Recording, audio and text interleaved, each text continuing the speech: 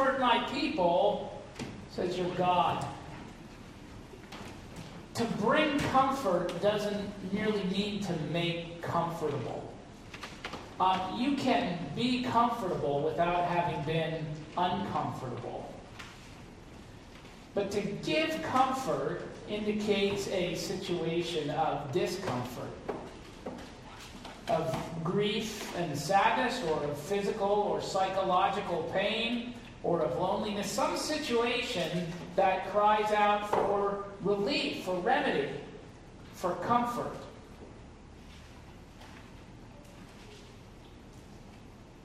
Hell is not an issue that is much cared about by much of the evangelical church today, at least in America.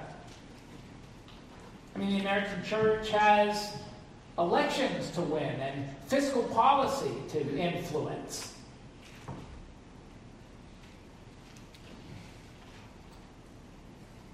We really don't have time to worry too much about hell.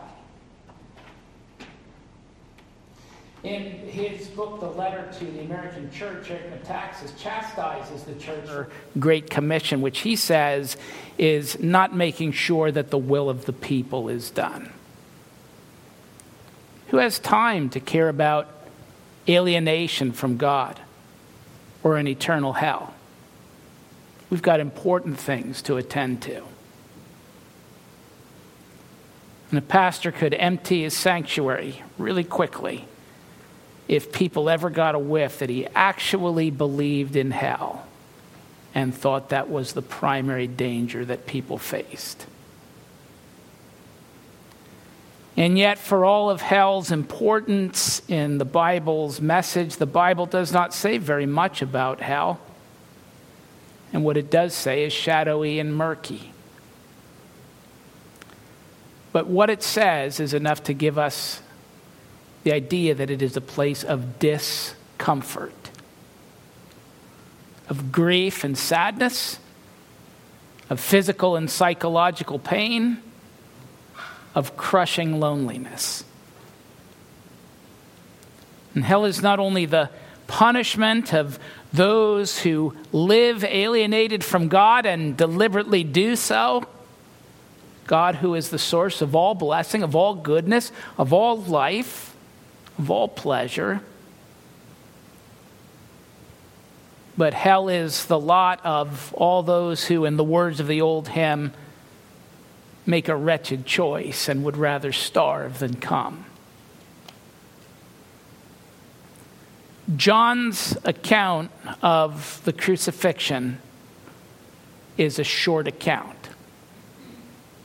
But what it says is important. And so for a while more, we'll linger at the foot of the cross.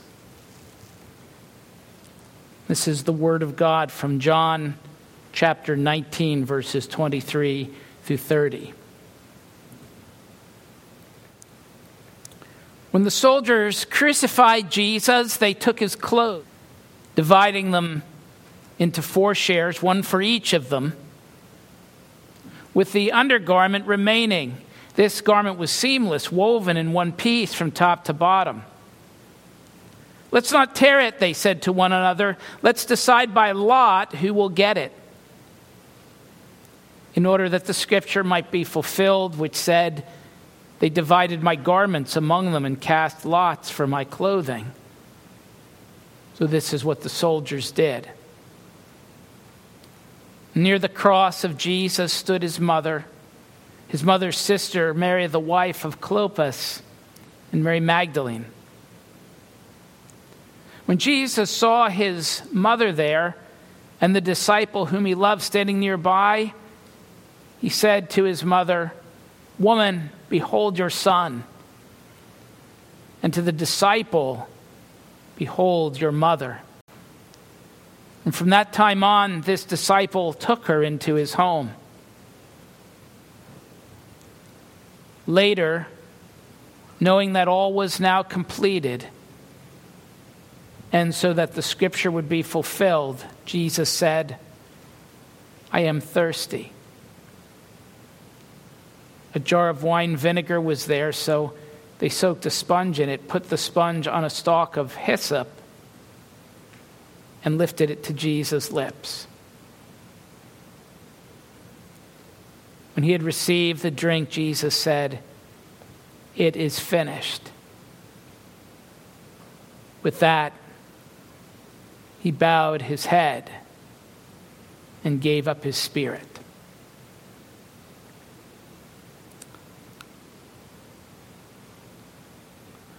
Father, today in this awful scene, this hellish scene, we stand on holy ground.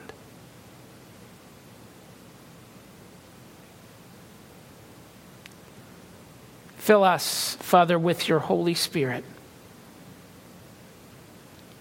And help us to see what Jesus has done for us. And Father, enliven our stony hearts that we might respond to him with faith and love.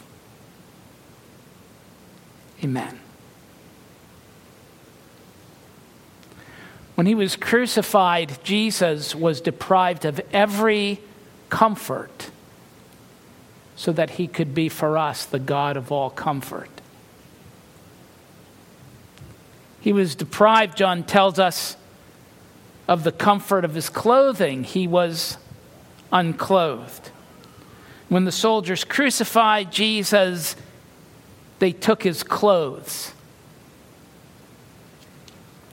You know, I think that most of us can endure being unclothed in a medical situation. I don't think any of us really likes it, but we can endure it. We tolerate it because we believe that those people in front of whom we are unclothed are acting in our interests, for our good. But even then, it's viscerally hard. We learn to suppress our natural sense not to allow that to happen. Because to be naked is to be vulnerable. You know, the thought of unexpectedly coming face to face with an intruder in your home is a terrifying thought. But the thought of coming unexpectedly face to face with an intruder when you've just stepped out of the shower increases the terror 1,000-fold. And our visceral loathing for nakedness goes back to the garden. We're told in Genesis chapter 2 and verse 25 that the man and his wife were both naked and they felt no shame because at that point they'd done nothing wrong. There was no sin. There was nothing to fear from one another or from God. But then we read further, so when the woman saw that the tree was good for food and that it was a delight to the eyes and that the tree was to be desired to make one wise, she took of its fruit and ate. And she also gave some to her husband who was with her, and he ate. And then the eyes of both of them were opened, and they knew they were naked. And they sewed fig leaves together and made themselves loincloths. And they heard the sound of the Lord God walking in the garden in the cool of the day. So the man and his wife hid themselves from the presence of the Lord God among the trees of the garden. Sin brought the awareness of and the fear of being naked. And now they have this sense that they must hide and cover up. They've got an overwhelming sense to hide from God. And they need to hide from one another and not just because of their shame. You see, each now has seen the sin of the other.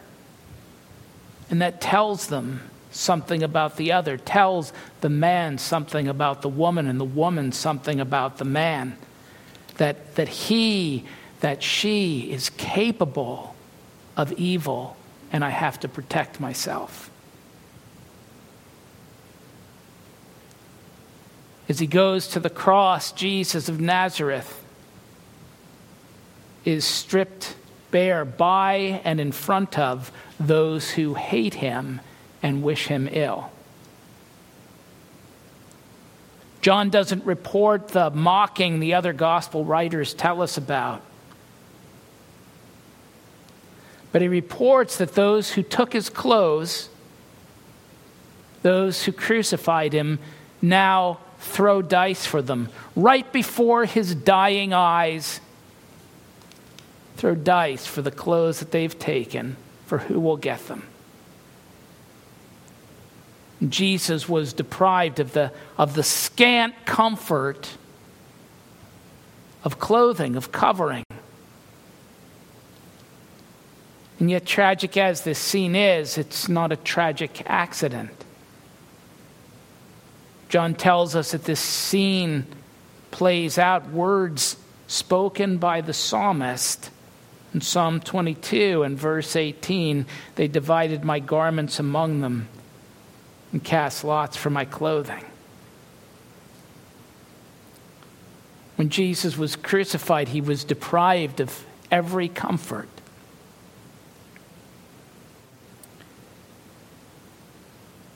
We read that near the cross of Jesus stood his mother's sister, Mary, the wife of Clopas, and Mary Magdalene. And when Jesus saw his mother there and the disciple whom he loved standing nearby, he said to his mother, "Woman, behold your son," and to the disciple, "Behold your mother." And when Jesus said that, "Behold your son," was not a reference to himself, but to John, the disciple whom Jesus loved. That's how John styles himself throughout this gospel. He speaks of himself in the third person. You know, there are many commentators who focus on the idea here that Jesus provides for Mary in his dying hour by effectively making John her son in his place. Jesus provides for her a more congenial home setting, for we've learned in chapter 7 that his own brothers didn't believe in him. And while that may be true, Jesus' brothers would come to believe in him. One of them, James, would write the New Testament book that bears that name. I've no doubt that in the hour of his death, Jesus had a tender concern for his mother. But there's another side to what happens here. That Jesus, by doing what he does, essentially orphans himself on the cross. Jesus is crucified as a relatively young man, 33, and unmarried. I've read reports that dying young single men will often, at the time of their death, cry out for their mothers. It's the case especially when trauma precedes death, whether that trauma is from a mining accident or a minefield. There's something primal in the comfort of mother. Mother is the one who first comforts skinned knees and broken hearts. Most of Jesus' disciples had scattered out of fear. And John alone is there with the women. And Jesus divests himself of his last earthly comfort. Woman, this is now your son. In an unfathomable mystery, when God became man, the weakness of his creatureliness was not an illusion. And as a baby in all of his humanity, he had learned of God at his mother's knee. The psalm which John quotes and the other gospel writers quote other portions of says, "Yet you brought me out of my mother's womb. You made me trust in you even at my mother's breast. From birth I was cast upon you. From my mother's womb you have been my God."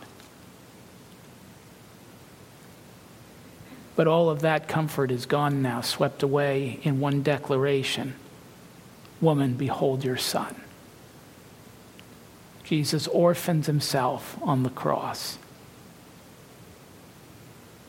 When he was crucified, Jesus was deprived of every comfort.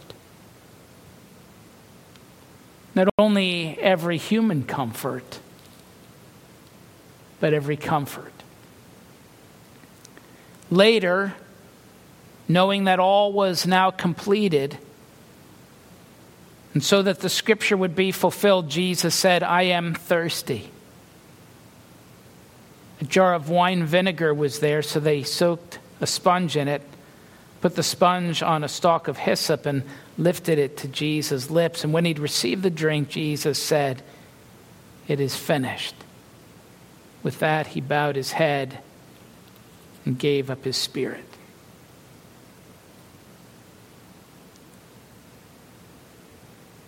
He was thirsty. John says, so that the scriptures would be fulfilled, and yet there's no quote here. Some have seen in this a reference to Psalm 22 and verse 15. My strength is dried up like a potsherd, and my tongue sticks to the roof of my mouth. That is certainly not impossible. The response to his words, "I thirst," is deeply cruel. The "they" that is referred to here are certainly the 4 soldiers who have crucified him. Matthew tells us that when they took Jesus to the place of crucifixion, they offered him wine mixed with gall to drink. Historians and scholars tell us that that was meant to be an act of mercy. It was offered to those who were condemned to crucifixion, was supposed to have an anesthetic effect. And Jesus had refused it. What did they think? Did they think that that was bravado on Jesus' part?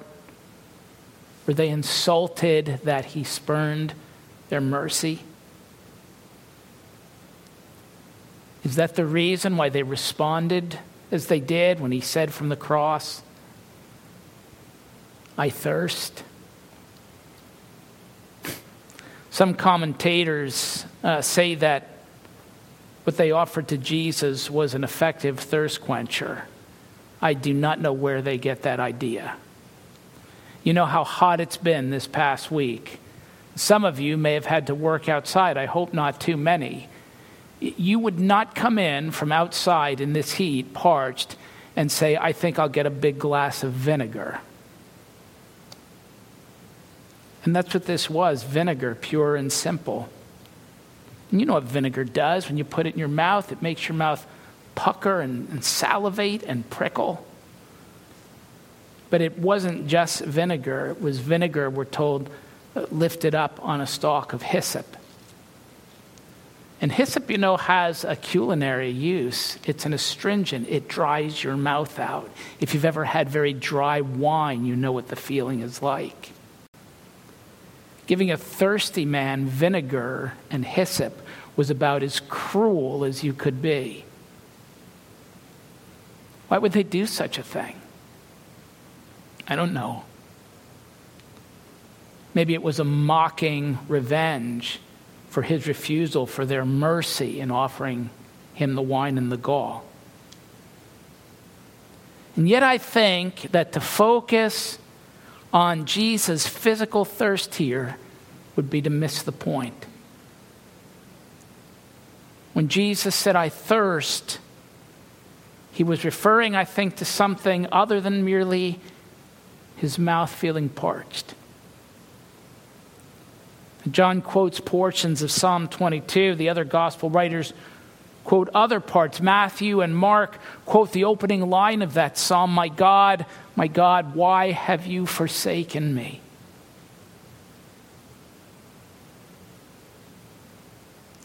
What does it feel like to be devoid of the presence of God and to be sensible of being devoid of it?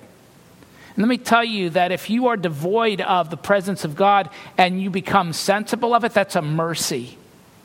It's a mercy that you recognize your deprivation. But what would it feel like To be deprived of the presence of God and be sensible to it, well, I'll tell you what I think it feels like. I think it feels like thirst. David writes in Psalm 42, as the deer pants for streams of water, so my soul pants for you, my God. My soul thirsts for God, for the living God. In Psalm 63, he writes, O God, you are my God. Earnestly I seek you. My soul thirsts for you. My flesh faints for you, as in a dry and weary land where there is no water. And in Psalm 143, the enemy pursues me. He crushes me to the ground. He makes me dwell in the darkness like those long dead. So my spirit grows faint within me.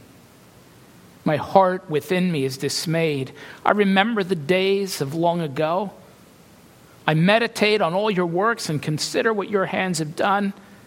I spread out my hands to you. I thirst for you like a parched land. Answer me quickly, Lord. My spirit fails.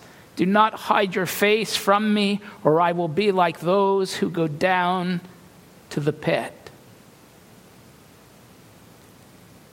So that the scriptures would be fulfilled, Jesus said, I thirst. This was no deprivation of a mere earthly comfort, a thirst that mere water could slake. Friends, what does hell feel like? I think it feels like thirst. In Jesus' parable of the rich man and Lazarus, he presents it this way. So the rich man called to him, Father Abraham, have pity on me and send Lazarus to dip the tip of his finger in water and cool my tongue, for I am in agony in this flame. When he was crucified, Jesus was deprived of every comfort, human and divine, so he could be for us the God of all comfort. He was unclothed so that it could be said of us, for we know that if the earthly tent we live in is destroyed, we have a building from God, an eternal house in heaven, not built by human hands. Meanwhile, we groan, longing to be clothed with our heavenly dwelling, because when we are clothed, we will not be found naked. He was orphaned so he could say to us, I will not leave you as orphans. I will come to you. So that we would have the right to become the children of God. He thirsted so that he could say to us, it is done. I am the Alpha and the Omega, the beginning and the end. To him who is thirsty, I will give to drink without cost from the spring of the water of life. It grieves me that the evangelical church in America today is about as faithless as I have ever seen it. They piddle with the politics of the passing hour and set aside the commission of Christ to call the naked to come and be clothed, to call those estranged and alienated from God to come and be born anew as the children of God, to call the thirsty to come and drink without cost from the springs of the water of life. When Jesus was crucified, he was deprived of every comfort, human and divine, so he could be for us the God of all comfort. Has Christ become the God of all comfort for you? If you find yourself all the time angry and agitated, dissatisfied and disgruntled, could it be that it's because you're following the rock stars of the evangelical world today into their idolatry? You're looking for fulfillment and satisfaction in things that can never fulfill or satisfy? It may be because you yourself are headed for hell. And the dissatisfaction, the agitation, the fear, the hunger, the thirst in that you're never satisfied or but the light pangs of what you will experience forever. Christ came to deliver from hell, and he has accomplished it. It is finished. He was unclothed for you, so you could be clothed and not be found naked. He was orphaned for you, so that the merely religious but deeply alienated from God could become the children of the living God. He suffered deep thirst in his soul so that he could say to you, "Come and drink without cost from the springs of the water of life, for I have paid." It is finished.